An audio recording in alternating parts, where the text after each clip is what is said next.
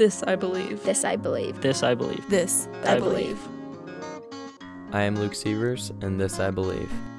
My truthfulness could have cost us a trip to the Illinois State Tournament. Golf is a game of integrity. In tournaments, players track their own scores as verified by their opponent playing partners.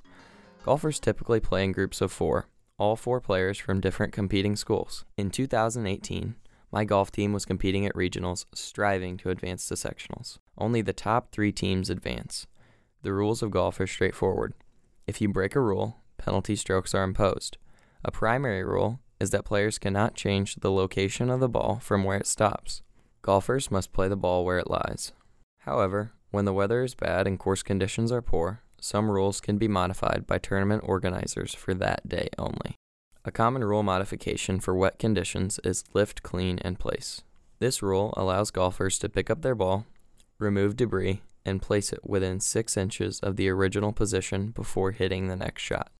At the start of the tournament, the rules official made an announcement to my group as we approached the first tee. He said that due to conditions, we were allowed to roll the golf ball. The term roll is sometimes used in non-competitive casual play to refer to lift clean in place. In the official rules of golf, there is no such thing as a roll. The players in my foursome utilized lift clean in place on the first hole. After one hole, the coach from a different team told us there had been some confusion and that we were not allowed to roll or lift clean in place. 5 hours later, after finishing the 18th hole, we headed to the scorer's table. I sat down at the table to verify the scores in my foursome. The official scorer stated that despite the confusion, anyone who had used lift clean in place would be penalized 1 stroke per use. I had a choice. In golf, every stroke matters.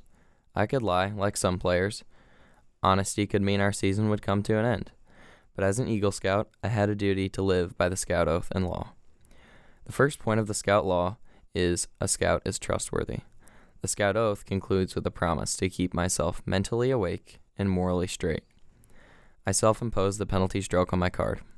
I chose to be honest about my lift clean in place, despite the confusion and pressure to have a lower score. While it was difficult to accept the penalty under those circumstances, I maintained my integrity, which is way more important than winning.